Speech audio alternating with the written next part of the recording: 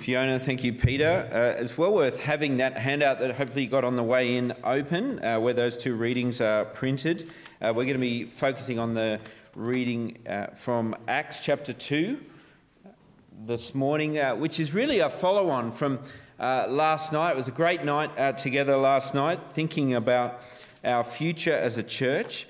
And this morning, what I want us to do is to spend a few minutes looking at Acts chapter 2 and seeing really a pattern of what a gospel-shaped church looks like, which I think I am praying will shape our church as well. So let me pray, and then we'll dive into the passage together. Heavenly Father, we thank you that you love us, and in your love you speak to us. We thank you that you know us far better than we know ourselves and know ourselves as a church. And so we pray as we hear this word about the church that you would humble us, that you would reshape us where we need that, and that you would form us into the church that would honour you. We ask this in Jesus' name. Amen. Well, I do want to share this vision with you of this church shaped by the gospel of Jesus Christ. And it is it's a short passage, but I think a wonderful passage, a captivating passage, a passage that I think sparks imagination of what might be in our own church here. But not just sparking imagination of what might be, it also acts as, I think, a bit of a corrective for us. It's very easy over time, both for us individually and for us as a church, to lose sight of what a gospel-shaped church looks like and shape church into our own image rather than into the image of the gospel of the Lord Jesus. Here is a passage that I think is a corrective against starting to think that church is an institution or a building, that that's what it is at its heart. Or a corrective against church being about our preferences and our patterns, or church being, well, built according to our will. Here is a vision in just a few short verses at the end of chapter 2 of the church that God is actually building in this world. Not us, he is building, and it has unmistakable and unstoppable characteristics. It's not a church that will ever come about by our will or our planning or our vision dinners or our strategies or anything like that. It's a church that is formed by the work of the Spirit, embedding this gospel of God's own Son into our hearts. And that's exactly what's happened in chapter 2. Obviously, you've only got those verses in front of you, but if you've got a Bible with you or perhaps a Bible app, if you look back in chapter 2 earlier, this is a church that's essentially formed by a sermon. A gospel sermon has been preached. The Apostle Peter has preached it. Let me quote a few lines from his sermon earlier in Acts chapter 2. He said this to those gathered: "God has made this Jesus, whom you crucified, both Lord and Christ. Repent and be baptized, every one of you, in the name of Jesus Christ, for the forgiveness of your sins, and you will receive the gift of the Holy Spirit. The promise is for you and your children and for all who are far off, for all whom the Lord our God will call." That's the sermon that was preached, a gospel sermon, a sermon about the Lord Jesus, and the impact that sermon had on the church. Well, it's incredible. The very verse before our passage, verse 41, we're told this: "And 3,000 were added to their number that day." Now, there's an effective sermon. 3,000 added that day as a result of the gospel of the Lord Jesus. And each one of those 3,000 is a story of a life changed by this gospel. We spoke last night at the Vision Dinner about our church being filled with stories like that, life-changing stories of how the gospel has changed us. Every single person around you who is a believer in the Lord Jesus has a story to tell. I wonder how many of those stories you know. I wonder if you know the story of the person next to you this morning, the story of how the gospel has shaped them and how they've been called by the Lord Jesus. But what Acts 2 shows us is that the gospel doesn't just lead to individual salvation, it actually leads to the formation of a people, of a church. And this church, in these verses, is characterised by a devotion to three things. They're all in verse 42. Here they are: devotion to the apostles' teaching, devotion to fellowship, and devotion to the breaking of bread. They were the three things they were devoted to. And so let's look at this vision, if you like, of a gospel-shaped church. But as we do, here's a word of, a caveat to what we're looking at. let's not look at it with rose-coloured glasses about the early church. There is sometimes a bit of a myth around about the early church, that the early church was perfect and idyllic and everything was brilliant. If we could just go back to the early church. Well, if you ever think that way, let me encourage you to read through the New Testament. Read the book of Ephesians, the book of Galatians, 1 and 2 Corinthians. See what the early church was like. It was full of mess and brokenness and sin and all sorts of divisions. Just like any church, just like us. We are not the finished product. And yet, amongst that mess, there was a work in progress, and it had unmistakable signs of the gospel at work. And those signs can be summed up really in one word. It's the word devotion. Now, I don't know what you think of when you hear that word devotion, but it's really two things. It's speaking of the matters of the heart, isn't it? The things that we love. I wonder, as you think about your own life, what you would say your first love is. What is first in your heart?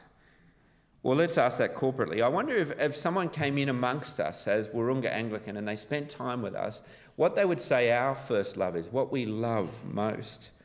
So there's the first thing. Devotion is a matter of the heart, but it's not just a matter of the heart, it's also a matter of the will. It's a matter of commitment. It's a matter of being in something, wholly into it. Throwing yourself into something. And the sort of the picture I want you to have in your mind is the way Australians approach the surf at the beach. This is one of the things that struck me in returning from England back to Australia again. The radical difference in the way Australians approach the beach to almost any other culture that I've seen. Most cultures, the English for instance, it takes them about 10 minutes to get into the water, and that's probably mainly to do with temperature, but also culture. Whereas if you go to an Australian beach and if you sit there for, say, half an hour, you will watch fully grown men and women sprinting at the water for no reason, no apparent reason other than to throw themselves into this water. That's how they approach the water. And that's what devotion looks like. It's being all in for something. I was trying to think of another illustration, and the one that came to my mind is one of my first memories of my dear colleague Josh is him regularly turning up on a Friday wearing this shirt. And I remember one of the weeks he turned up on a Sunday with this shirt and was told by a member of our church, who shall remain nameless, that that was not an appropriate shirt for a minister of the gospel. But I'm going to give him back his shirt. But that's it. As I looked at Josh in this shirt, that sums up what we're talking about here. Here are people who are all in, committed. And what are they committed to? Well, we see they're committed to three things. Three things have won their heart. Three things drive their will. Here they are. Here's the first of them. You can see it on the outline. A gospel-shaped church is devoted to the apostles' teaching. Now, what did the apostles teach? Well, quite simply, they taught Jesus. That was their job. The Lord Jesus had given them the job of testifying to him in Jerusalem, as we see them doing here, and to the very ends of the earth. They were the eyewitnesses of Jesus, to speak of Jesus, to tell the truth about Jesus. And that's what Peter was doing in that sermon earlier in Acts 2. And the way we know their teaching was authorised, if you like, by the Lord Jesus and by God himself was authenticated by miracles. You see it there in verse 43. Signs and wonders, it says, listen to this word. Back in the previous chapter of Acts chapter 1, we're told who the apostles were. They were those who were around when Jesus was alive as he ministered and as he went to his cross. And they were the first-hand eyewitnesses to Jesus' resurrection. They were the people who said, we were there, we saw it, we saw him alive, we ate with him, we touched him, we walked with him. As such, it is true to say that there are no apostles today, but we can still be devoted to the apostles' teaching, because that's why it's been written down for us. That's what we have here in the New Testament. We have their testimony that was to go to the ends of the earth. And here it is in 2076, miles away from Jerusalem. It has reached us. We too can be devoted to this. And in Acts 2, the church formed by the apostolic gospel was devoted to that gospel, heart, soul and mind. I wonder, as you approach hearing this word, this testimony of the apostles, as we've been doing together over recent weeks looking at Mark's gospel, do you have that attitude to it? Are you devoted to it as you hear it? If Wahroonga Anglican is to be devoted to the Apostles' teaching, it would mean that as we hear it, we would be devoted to listening well, listening expectantly, listening humbly. We would, well, in the words of verse 43, we would be ready to receive it with awe, because it's the word of our God. Ready to receive it with expectation that it matters, that it's filled with hope for us. I remember years ago as a student minister at St John's, Parramatta, preaching at our evening service, and regularly at the evening service at Parramatta, because it's right there in the hub of the city, homeless people who were resident in the heart of the city there would come into the service to be part of the evening service. And I remember preaching one night on from the book of Revelation and asking what was meant to be a sort of a question, not expecting an answer back. Are you ready for heaven? At which point, one of the guys at the back, one of the homeless guys at the back, jumped up and said out loud, "You bet I am. I've been ready for years." And I remember, it's still burned in my memories, that his face as he said it. He was utterly committed to that hope, clinging to it. I wonder, as you hear the testimony of the apostles about Jesus and about the difference that he makes, whether you have that same heart response. It would mean not just being committed of heart, it would mean being soft-hearted. Earlier in chapter 2, verse 37, we're told that as they heard this apostolic teaching, they were cut to the heart. It went right to the heart of them. They weren't hardened. They weren't people who said, "We've heard all this before." Of course they hadn't. It was brand new. I wonder if you still feel that way. And it would mean being prepared as a church to dive deep into this teaching. Not intellectually deep. It's not to say that to be devoted you have to be an academic. Well, that would rule most of us out, including me. But it does mean being committed to diving deep, not staying on the surface. Being prepared to consider the implications of the apostles' teaching. Considering its impact on your life. Considering the calls it's asking for in terms of repentance and faith. And so there it is. There's the first devotion. The gospel-shaped church is devoted to the apostolic word. But what follows from that first devotion is actually a second devotion that we see in verse 42. A gospel-shaped church is devoted to fellowship. Now, if there was a more sort of stretched out, anemic word in the Christian glossary than fellowship, I doubt there is. Fellowship can now just mean, well, it's just a cup of tea or hanging out together. But the biblical word fellowship is rich and it's deep. And it means two things, essentially. It's about what we share in, and from that, it's about what we share out. Firstly, it's about what we share in the sense that fellowship for Christians is sharing in the deep and good and wonderful things of the gospel together, because we know that sharing in that gospel together forms a relationship deeper than anything in this world. It is, in fact, I wonder if you've ever thought about it this way, the whole point of the apostles' testimony and their teaching was to form fellowship. Listen to this from the Apostle John in 1 John chapter 1. He says this, "We proclaim to you what we've seen and heard, so that you also may have fellowship with us. And our fellowship is with the Father and with his Son, Jesus Christ." Isn't that amazing? The reason that they're testifying these things is they want you to have fellowship together, but far more profound than that, they want you to have fellowship with the Father and the Son and the Spirit. That's what this teaching is about. It's about producing fellowship. The apostolic gospel actually unites us like nothing else can. It's stronger than nationalism. It's stronger than parochialism. It's stronger than any ism that we could think of. Well, in the words of Philippians 2 verse 2 says, this is a gospel that can unite us as if we're one heart, one mind. I wonder if you've ever experienced that, of coming across a Christian that you hardly know, perhaps in a different context, maybe in the workplace, or maybe if you're visiting another part of the world. I remember preaching once at a township outside of Cape Town, and I knew not a soul there, but as we're singing together, the resonance of we have the same gospel, the same Lord. There's such joy in that. I remember again another trip going to Romania a number of years ago, and I was staying with a Romanian minister. He didn't speak a word of English. I didn't speak a word of Romanian, and we'd stare each other over the breakfast table, just sort of nodding. And then one morning when I came for breakfast, he was reading his Bible, and he's pointing at a part of the Bible, and he's sort of this huge grin on his face. And I thought, again, there it is. We share this same hope. How good those moments are. I wonder if you feel that with one another. There'll be many people here that you are just getting to know. You share that bond. We are united here as Wahroonga Anglican, not by a postcode or this building or any other building or preferences, but the crimson cord of the Lord Jesus Christ. And that devotion to that fellowship expresses itself here in Acts 2 very simply in their commitment to gather together.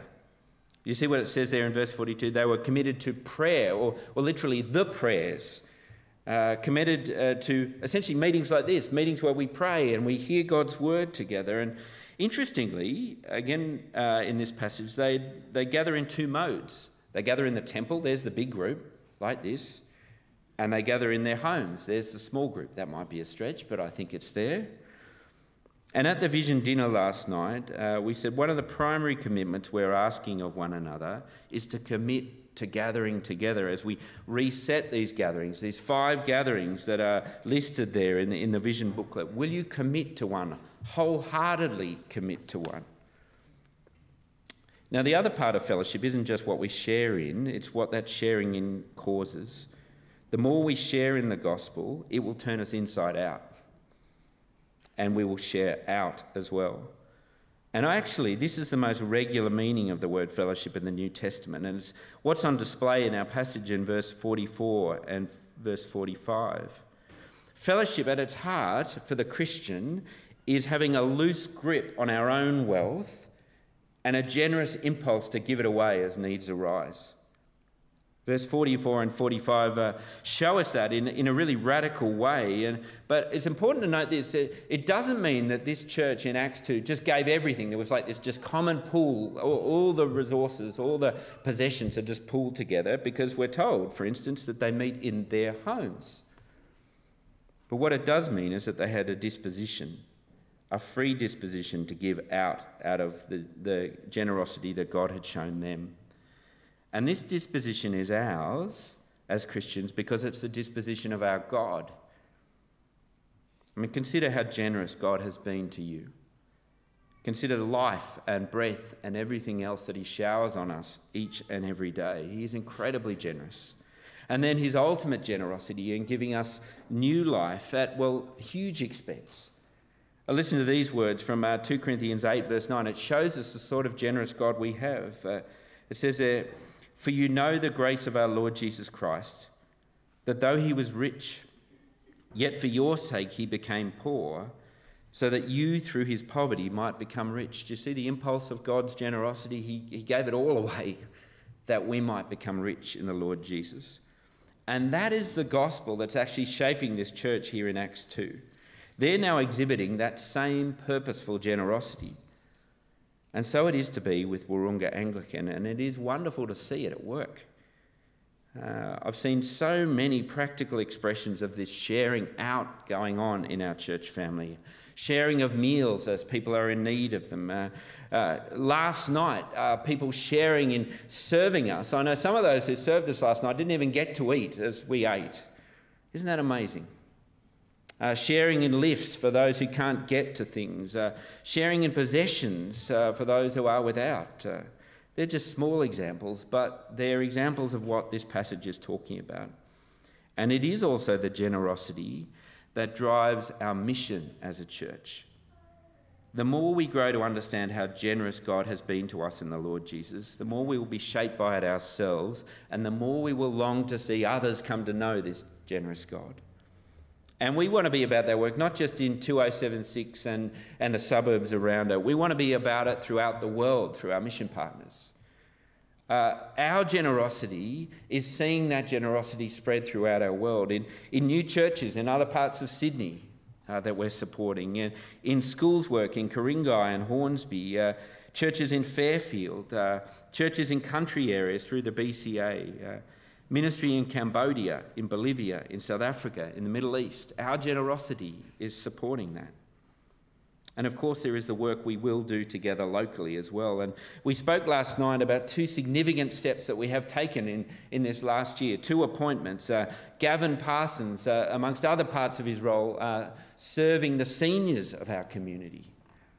And then the families worker that, someone just accepted the role on Friday night, and we'll be able to announce that in the next week. Again, seeking to serve the families of our community. Our generosity is making that possible. Two appointments that will grow our mission to two significant parts of our community. All of that is brought about by our ongoing impulse to share out of what God has given us. One final devotion that we see in this passage, again in verse 42. A gospel-shaped church is devoted to breaking bread. Now let me read verse 42 again. They devoted themselves to the apostles' teaching and to fellowship and to the breaking of bread and to prayer. And I reckon with this phrase, the breaking of bread, we get to the very burning heart of the devotion that a gospel-shaped church has. The breaking of bread, it's actually a reference to, the meal that Jesus instituted on the night before he died, the Lord's Supper. The breaking of bread, the sharing of wine, it's a meal that we regularly share together as a church at all sorts of levels of formality. But the focus here in Acts 2, it's not on the style of that meal or even the meal itself. That's not the crucial thing. It's what the meal is proclaiming as the thing that's at the heart of our gatherings. It says we are about Jesus here, as Josh started our service with. We are about the cross of Jesus. That's what this place is about. Being devoted to the breaking of bread is about being devoted as a church to remembering, to celebrating, to being fed and encouraged and spurred on by Jesus and his cross. To say of it as a church, we are unashamedly and single-heartedly about Jesus. We as a church have one simple job as we gather and as we go from here into the world to proclaim him. And of course, we will do that by sharing in the Lord's Supper, but it's also the theme that's dominant through almost everything we do. It's the word we speak to each other, whether it's formally or over our morning tea. It's the bedrock of our prayers. It's the reason earlier, as Josh prayed, we can claim forgiveness because of that cross. It's the reason we could boldly ask for our needs, as Gavin did on our behalf. And it's the heart of almost every song we sing together. We're told in the Bible we're meant to do this until he returns. But wonderfully, when he does, here's what the Bible tells us, it's still going to be our theme into eternity. Listen to the song we're going to sing in the new creation. This is from Revelation 5. And they sang a new song. This is a song to the Lord Jesus. You are worthy to take the scroll and to open its seals, because you were slain, and with your blood you purchased for God people from every tribe and language and people and nation. We won't stop singing it. Let this be the mark of our church. Let us never tire of telling and singing this old story. You know what my prayer is for our church? My prayer is that anybody who visits Wahroonga Anglican or any ministry associated with our church, they would leave that gathering in absolutely no doubt what our heart is. It is with Jesus and it's with his cross. My prayer is that as that gospel shapes us, it would drive us out of here to the community around us, who as we gather together as his people this morning, live right now without God and without hope in the world. And we know he is the only hope. And so my prayer is that will not only drive us out to the community, it will drive us to our knees. That for the honour of his own name, the Lord would do amongst us what he did for this church in Acts 2 and what he is doing all over our world this day. Do you see it there, verse 47? The Lord added to their number daily those who were being saved. Well, let me pray for us. Our Heavenly Father, we thank you so much for the church you are forming with your Son, the Lord Jesus, at its heart and its head. And so we pray, Father, that you would shape us by this gospel. Give us the same devotion that we see here in Acts 2, that we may honour you in all we do. We ask this in Jesus' name. Amen. Well, the band are going to come up now. We're going to sing our final song. It's a song really about being the church, and it's a song about the very heart of our church, the Lord Jesus. So as the music begins, let's sing together the chorus of the saved.